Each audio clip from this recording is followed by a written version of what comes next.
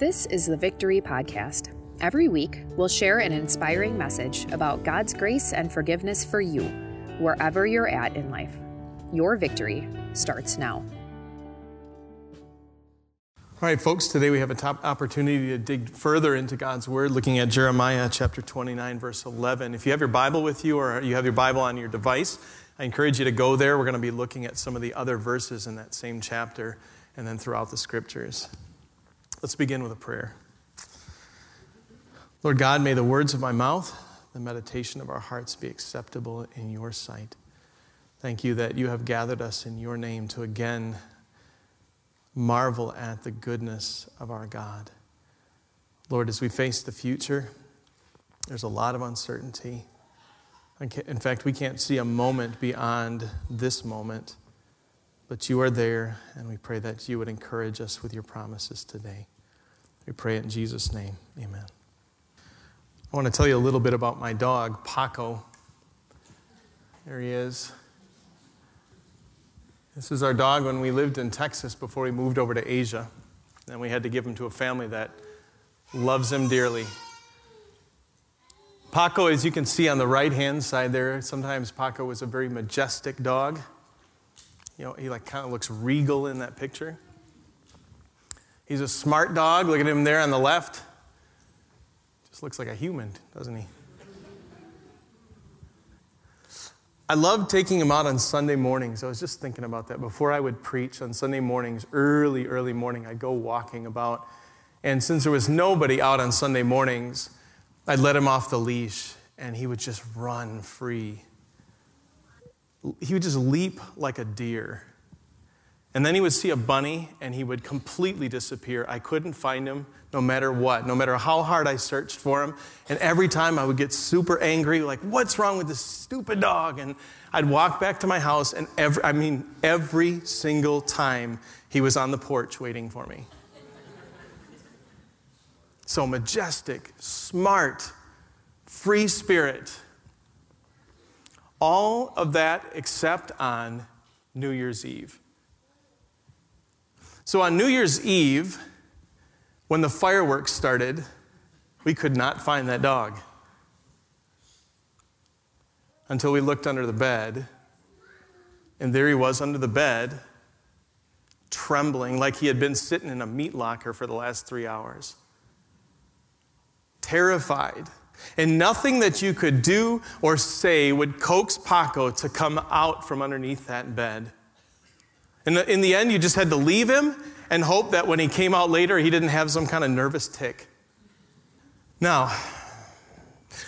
when some of you, including me, think about the future, you start trembling like that.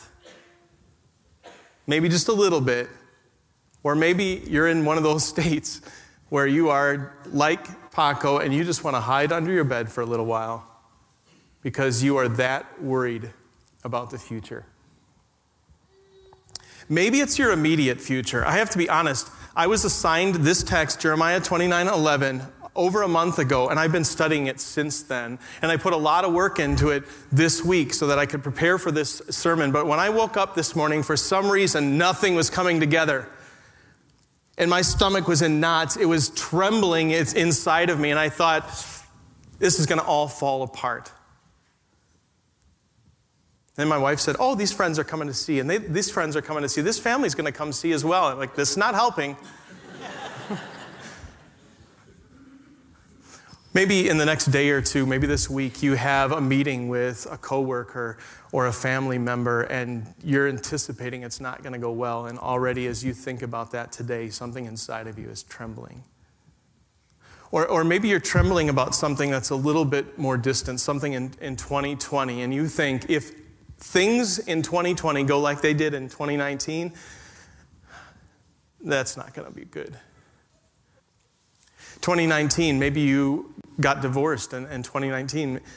Maybe you lost a dear loved one, and maybe in 2019, somebody gave you the pink slip, and you think, if 2020 is anything like this, I don't know how I'm going to face it.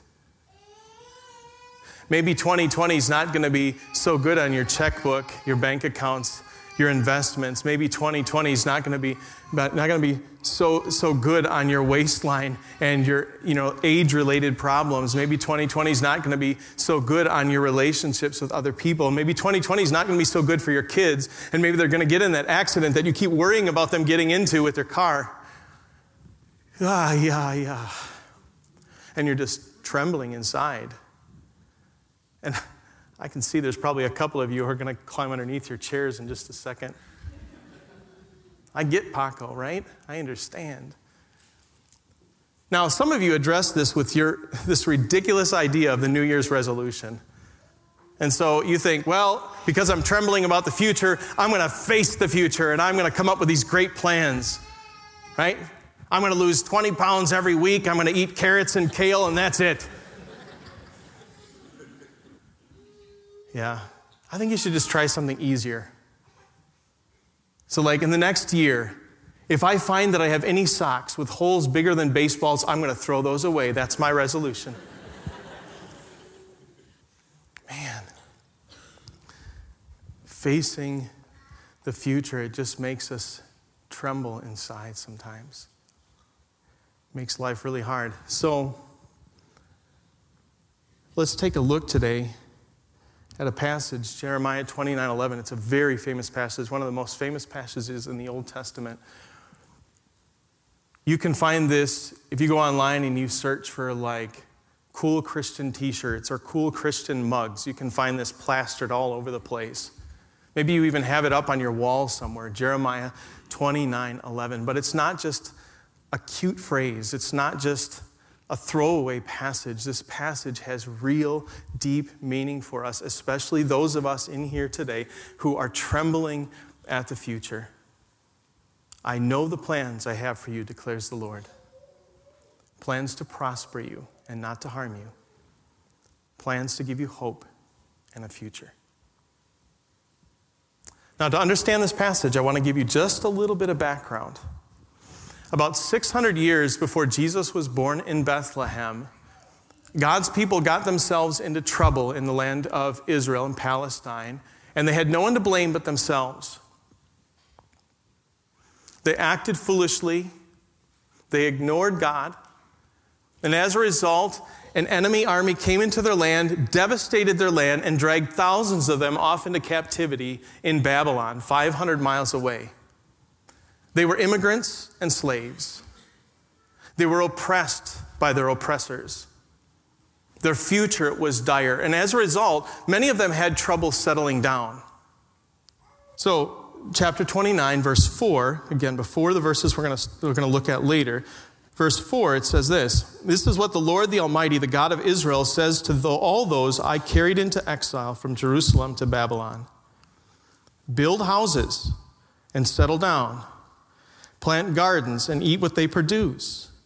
Marry and have sons and daughters. Find wives for your sons and give your daughters in marriage so that they too may have sons and daughters. Increase in number there, do not decrease. Also seek the peace and prosperity of the city to which I have carried you into exile. Pray to the Lord for it, because if it prospers, you too will prosper." Sometimes when we think about Christianity, we think about these very, very spiritual, almost ethereal type things. And God here, it's just very earthly sounding, isn't it? He says, I need you to settle in. I need you to have kids and have grandkids and live like you're going to be there for a long time, because actually you are going to be there a long time. God promised through the prophets that they were going to be there for 70 years. You need to settle in, he said. You need to be present in the present, instead of being frozen by the future. There were some other people that looked for alternative ways of finding hope. And that's in verses 8 and 9. He said, "Yes, this is what the Lord, the Almighty, the God of Israel says. Do not let the prophets and diviners among you deceive you. Do not listen to the dreams you encourage them to have. They are prophesying lies to you in my name. I have not sent them, declares the Lord." So instead of being present in the present, some people were pining away for an impossible future. They found prophets to tell them what they wanted to hear. And the prophets had said, don't worry about things here. You're only going to be here a couple of months. Don't unpack your bags. God will come and deliver you and bring you back to your country. And God said, no, I didn't send them. You're the one who came up with this idea. You're the one who found people to tell you what you want to hear. But that's not what's going to happen. So be present in the present instead of pining away for some impossible kind of future. And here we have two very common responses to a future that we're worried about. One is catastrophizing the future, and the other is idealizing the future. Both of them keep us from being truly present in the present, where God has called us in our vocations to carry out his purposes in the world. Where he's called us to be husbands and fathers, wives and mothers, where he's called us to be workers, where he's called us to be members of his church. When we catastrophize the future, when we idealize the future, we aren't present to be able to do those things that God calls us to do in the present. So first, catastrophizing. This is a counseling term. Here it is, predicting a negative outcome and then assuming that if and when it happens, it will be a catastrophe. So you can't be present in the present because all you can think about is how bad the future is going to be. You're so busy worrying about then that you can't even focus on the now. So some of you can't sleep or your sleep is not restful. If you're like me, you fall asleep worrying about the future, and then when you wake up, what's the first thought on your mind? The same future. Some of you are so worried about the future that you can't eat properly. And so you don't have the strength that you need to really focus on what's in front of you. Or, if you're anything like me, you eat more because of the uncertainty of the future. You got to take a second mortgage to pay for all those Pringles and Dove bars that you're consuming. Some of you while away your time. This is what I do too. You while away your time on apps, on social media, instead of just enjoying those things as a break from the present so that you can get back to the present and do the things that God has called you to do. You find, whoa, my goodness, it's been 3 hours. I didn't realize time was flying by so quickly. And so then you end up staying up later than you think you should stay up, and you get up later than you were supposed to, and then you procrastinate on your projects and on your papers or whatever it is.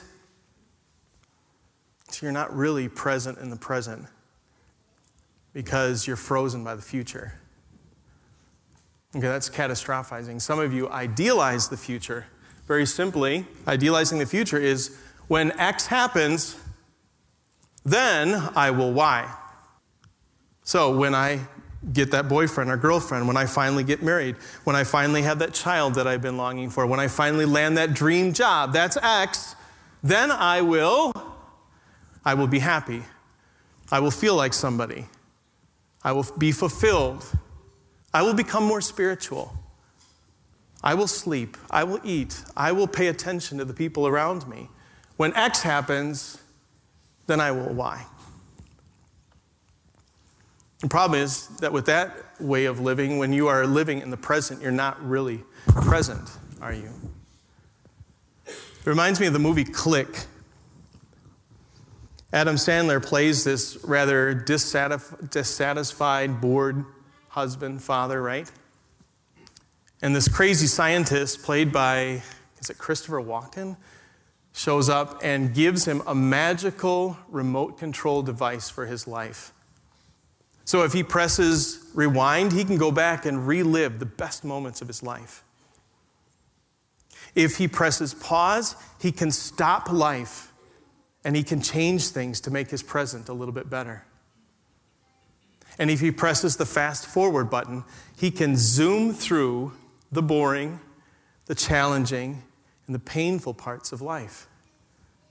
Needless to say, that's what he immediately starts doing. He fast forwards through all the boring conversations that his wife wants to have with him. He fast forwards through all of the things of life that he doesn't want to have to experience.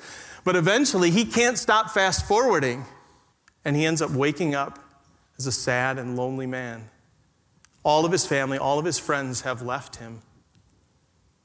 The reason they left him is because he was never present in the present. He was always fast-forwarding through his life to get to the ideal future, to get to the things that seemed really fun, so he wasn't present in the present. And if you find that in your life you are disconnected, you find that you are more grumpy than you are at peace, maybe you're idealizing the future. There are so many dads and fathers in particular, fathers and husbands in particular, that say, I was never there at home when I was there. I came home and I was present. I was sitting on the couch, but I wasn't present with what was going on with my kids, with my wife. I was detached, and now I look back with so much regret. God calls us to be present in the present, no matter what the future is going to look like. God has called us into these wonderful vocations: son or daughter, husband, wife, father, mother, grandfather, grandmother. Called us to be present at work. He's called us to be part of this Christian body. But we dishonor him when we're not present in the moment, when we're not present for the people that God has put in our lives to minister to. So how do we get out of this trap? That's what Jeremiah 29:11 is about. And let me just stop for just a second and tell you this. Some of you are listening to this and you can't identify at all. You're like, I don't worry at all about the future. It's not a problem for me. But you still need to listen, because you need to learn how to minister to people who struggle with this. Instead of just telling them, get over it. Don't worry about the future. That's not that helpful. Those of us who are trembling inside need your help. We need your encouragement. So don't disengage from what God is going to say here, but learn how to minister to yourself and to others.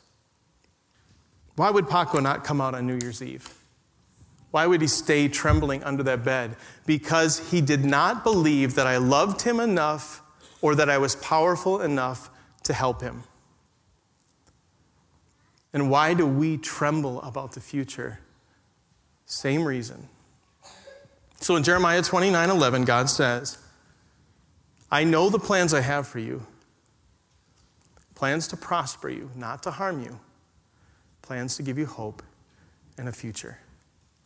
To those who are trembling, God promises three things. I will prosper you, I will give you hope, and I will give you a future.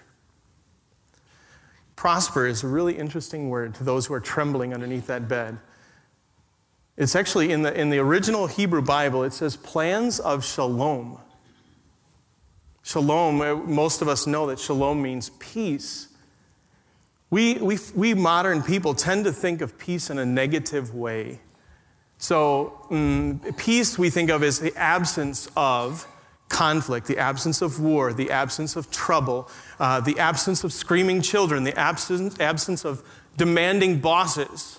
That's why we say, I can't get a moment's peace. In other words, leave me alone, and then I will have peace. The Jewish people didn't think that way, and I don't begin to claim that I understand the fullness of this word shalom, but I know that it had a much more positive spin. It had much more the idea of wholeness. Everything is right with me if everything is right between me and God. So my past might be a mess, my present might be a mess, my future might probably going to be a mess, but I'm okay. I have peace because everything is right between me and God. My kids are going to laugh at me about this, but I'm going to tell you, when I was about 5 or 6 years old, I went to parochial school, and where I lived, when you go to parochial school, you would ride the public bus. This was the 1970s. I was riding on the public bus going to public high school with all those kids in the 70s. They all had like really long hair. They smoked in the back of the bus. And I was too young to know if it was cigarettes or something else. I don't know. But when I waited in line for that bus, these are teenage kids. Teenage kids would make fun of me for my plaid pants. Thank you very much, Mom. Those teenage kids would pick me up and throw me in a pile of dirt. Those teenage kids there was a mailbox there, and they would put my Star Wars lunchbox on top of that mailbox, and they would take turns throwing rocks at it. They had no idea how much that lunchbox would be worth today. That's miserable. A 6-year-old kid. But when I could go home after school, it was a different story. Because I could go home and my mom would help me fix a little snack. And she would remind me, whether she said it or she showed it in some way, that she loved me dearly. And everything was going to be okay, because nothing was okay out there, but it was okay here because I mattered to the person who mattered most. That's what it means to prosper, to be really whole. It doesn't mean that your life is perfect. It doesn't mean that your future is going to be easy. What it means is that you're okay because you're okay with God, because you matter to the person who matters most. So that's prosperity, peace. To those who are trembling under the bed, God also promises hope. Not the gambler's kind of hope, like I'm going to buy a bunch of lottery tickets because I hope that I make $100 million. This is biblical hope, that everything is going to turn out in the end. God will work out all things for the good of his people. That's biblical hope. So many Christians get caught in this mindset that I'm just going to heaven. Like we just have to make it through this dump until we get to be with Jesus. And so they're not really present in the present. They're just thinking like, just get through it. But Jesus once said, I have come that they may have eternal life. And he said, anyone who believes in me has eternal life. These words are present. He's saying your someday begins today. He's saying that you are already beginning to experience some of the blessings of heaven today, some of the peace of heaven today, some of the joy of heaven today. That means that not just that everything will turn out when you finally die and go to heaven.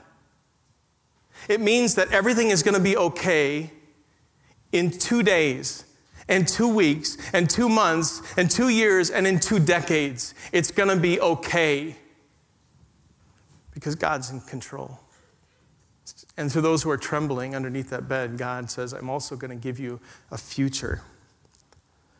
A future. This is really interesting. So in verse 10, the verse before, verse 11, it says, this is what the Lord says, when 70 years are completed for Babylon, I will come to you and fulfill my good promise to bring you back to this place. And so your immediate assumption is, okay, when God talks about the future, he must be talking about that future, that in 70 years they would get to return to their homeland. But I want you to think about this. Most of the people who were taken into Babylon were young. Maybe 15, 20, 25, 30 years old. Now, add 70 to that. How old are they? 100 years old. How many of those people you think were going to make the long trek, 500 miles walking, to go back to their homeland? Almost none of them. So when God talks about the future here and in other places, he must be thinking of something bigger than just getting the perfect home that you always wanted or getting back to the place that you were at before. He's got to be thinking bigger than that. And he was. God is always looking forward to heaven. And we are here in the now, but we are not in the not yet, the joy of heaven. Paul wrote this in Romans chapter 8. I consider that our present sufferings are not worth comparing with the glory that will be revealed in us. The glory that will come from being eternally present in the presence of our God. The one who the Bible says will live with us. He will be our God and we will be his people. And there will be no more death or mourning or crying or pain. When I was extremely worried about the future one time and I was starting to have panic attacks, my counselor met with me and he said, okay, I've got a question for you. What's the worst thing that could happen? You know what I thought in my mind? That's the stupidest question anybody's ever asked me. I said, what's the worst that could happen? I could die. And he said, and then? And that really struck me. If you are a Christian, this earth is the closest to hell you will ever get. And then be present with the Lord forever. So wholeness in the present, wholeness in the future, an immediate future that's going to be okay because God works it all out for you. And then eternal life with him forever. Some of you are still trembling. I know I still do. No matter what I did when Paco was underneath that bed, he would not come out. But I started to think this last week, what if I had gone underneath the bed with Paco? Down in the dark, the dusty, the lonely place with Paco. What difference would that have made? And again, I want you to look back in verse 10, because this is so interesting. In verse 10, it says, "This is what the Lord says, when 70 years are completed for Babylon, I will come to you and fulfill my good promise to bring you back to this place." I don't know about you, but what really stands out to me there is, I will come to you. I will come to you. You know, God is present everywhere. Technically speaking, God can't come to you because he's already here. But he says this in many different places, I will come to you. Isaiah, it says that God will come and he will be called Emmanuel, God with us. Psalm 130, it says that God himself will redeem his people from all their sins. Somehow God himself will come and fix our problem with God. You probably just heard something from John chapter 1 in the last week or so, where it says the Word, Jesus, became flesh and made his dwelling among us. God came to us. In Luke chapter 7, which I've been studying recently, when Jesus raises a young man up from the dead, the people respond by saying, God has come to help his people. God himself, not in might, but in a manger. God himself, not in power, but in poverty. God himself, not to the kings of the world, but to the shepherds, to the ordinary people, born to an ordinary woman in an ordinary town, with ordinary flesh that can be torn and ordinary blood that can spill out. God has come to be with his people. Do you know that the gurus of all the other world's religions say basically, I'm going to stand outside of this bed and I'm going to coax you out by telling you the things that you can do to become more courageous, the things you can do to become nearer to God. But our God came near to live with us, to carry our burdens. And after he died on the cross as the satisfaction for all of our sins, the Bible says he rose from the dead and he ascended into heaven where he sits at the right hand of God. In Ephesians, here's a verse that'll give you some courage for the future. Here's what it says, Ephesians chapter 1. God raised Christ from the dead and seated him at his right hand in the heavenly realms, far above all rule and authority, power and dominion, and every name that is invoked, not only in the present age, but also in the one to come. And God placed all things under his feet and appointed him to be head over everything for the church, which is his body, the fullness of him who fills everything in every way. Jesus fills the universe. And God in Jeremiah 29 says, I know the plans I have for you. The point when you put those two together is this. Jesus is not making it up as he goes along. He's already in your future. He knows what's going to happen, and he's preparing you for that, and he's going to help you through that. It's going to be okay. And so you can be present in the present and not frozen by your future. Not stuck idealizing some future that's going to happen that'll finally make you happy. The Sting, The Italian Job, Ocean's 11, Ocean's 12, Ocean's 13. There's probably an Ocean's 22 by now. I don't know. They're all the same. What do they have in common? They're heist movies. I love a good heist movie. Right? The bad guys have all the money. They have the big goons with the big guns, right? They have the tough guys. They have all the technology. And then the good guys say, we're going to steal from them. We're going to crack the case. We're going to get their tens of millions of dollars. And throughout the movie, it looks like the bad guys are going to lose. It looks like they're going to get caught. But in the end, it all turns out, and you realize that the bad guys had everything under control. They knew exactly what was going to happen. They anticipated every move of the enemy. That is your Savior, Jesus. He loves you enough to save you. He's powerful enough to save you. He's in control of all things. And so here's what I'm going to encourage you to do. I'm going to encourage you to go to work on Monday morning and work like crazy. But then when you come home, put away the phone and stop checking your email and stop worrying about what's going to happen tomorrow and just be present with your family. And I'm going to encourage you to invest your money as you think about the future. You got to save for retirement. That's all very important. And do all those things that you have to do to prepare for the future. But then, close the books and go read a book or watch your favorite TV show. And I'm encouraging you to pray for your kids because, man, this world is dangerous. And I'm encouraging you to pray for your government, encouraging you to pray for the economy. But then say amen and go to bed. And at some point during that day, even though you have a million things to do, and if they don't get done, the world is going to come crashing down, or so you think, I encourage you to stop and to meditate on the promises of God. Because God is infinitely greater than your problems and your future. A few weeks after Jesus was born, his parents took him to the temple. And there at the temple, there was this old man named Simeon. Simeon had been told by God, I want you to go to the temple, and I'm going to show you the Messiah before you die. What a cool thing that must have been. So after living his life looking forward to the Messiah and trusting in God, God said, go to the temple, you're going to see him, and then you're going to die. So in Luke chapter 2, we hear the song of Simeon. He took Jesus up in his arms, and he said, Sovereign Lord, as you have promised, you may now dismiss your servant in peace, for my eyes have seen your salvation.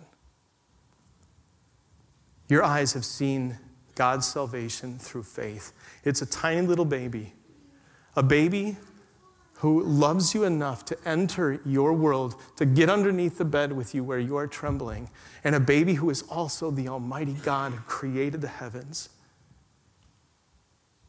And when your eyes see that salvation, then whatever it is you're facing, you can rest. At the end of the day, you can say at the end of the day, Lord, you let your servant depart, you let your servant go to sleep in peace because I have seen your salvation. Let's pray. Lord, the future is scary because we can't see a moment beyond this moment. And so many brothers and sisters in here, along with me, are trembling. Some are trembling about the immediate, the challenge that's right in front of them. Some of them are trembling about the long-distance future. They can only see catastrophe, or they think that when the future finally comes, then they'll be happy, then they'll be fulfilled, then something will happen. Lord, forgive us for this because it takes our minds off the present. We're not present with the people that you've given us to minister to, and we're not present for carrying out the vocations that you have called us to. And remind us, Lord, show us Jesus. Let our eyes again see that salvation that you have prepared in the sight of all people. Our Savior, who loves us enough to be with us, who's powerful enough to save us. And give us peace, Lord, so that we can face 2020 with humble confidence. We pray this all in Jesus' name. Amen. Thanks for listening to the Victory Podcast, brought to you by Victory of the Lamb in Franklin, Wisconsin. For video sermon archives, more information about us, and to let us know how we can meet you where you're at, go to victoryofthelamb.com.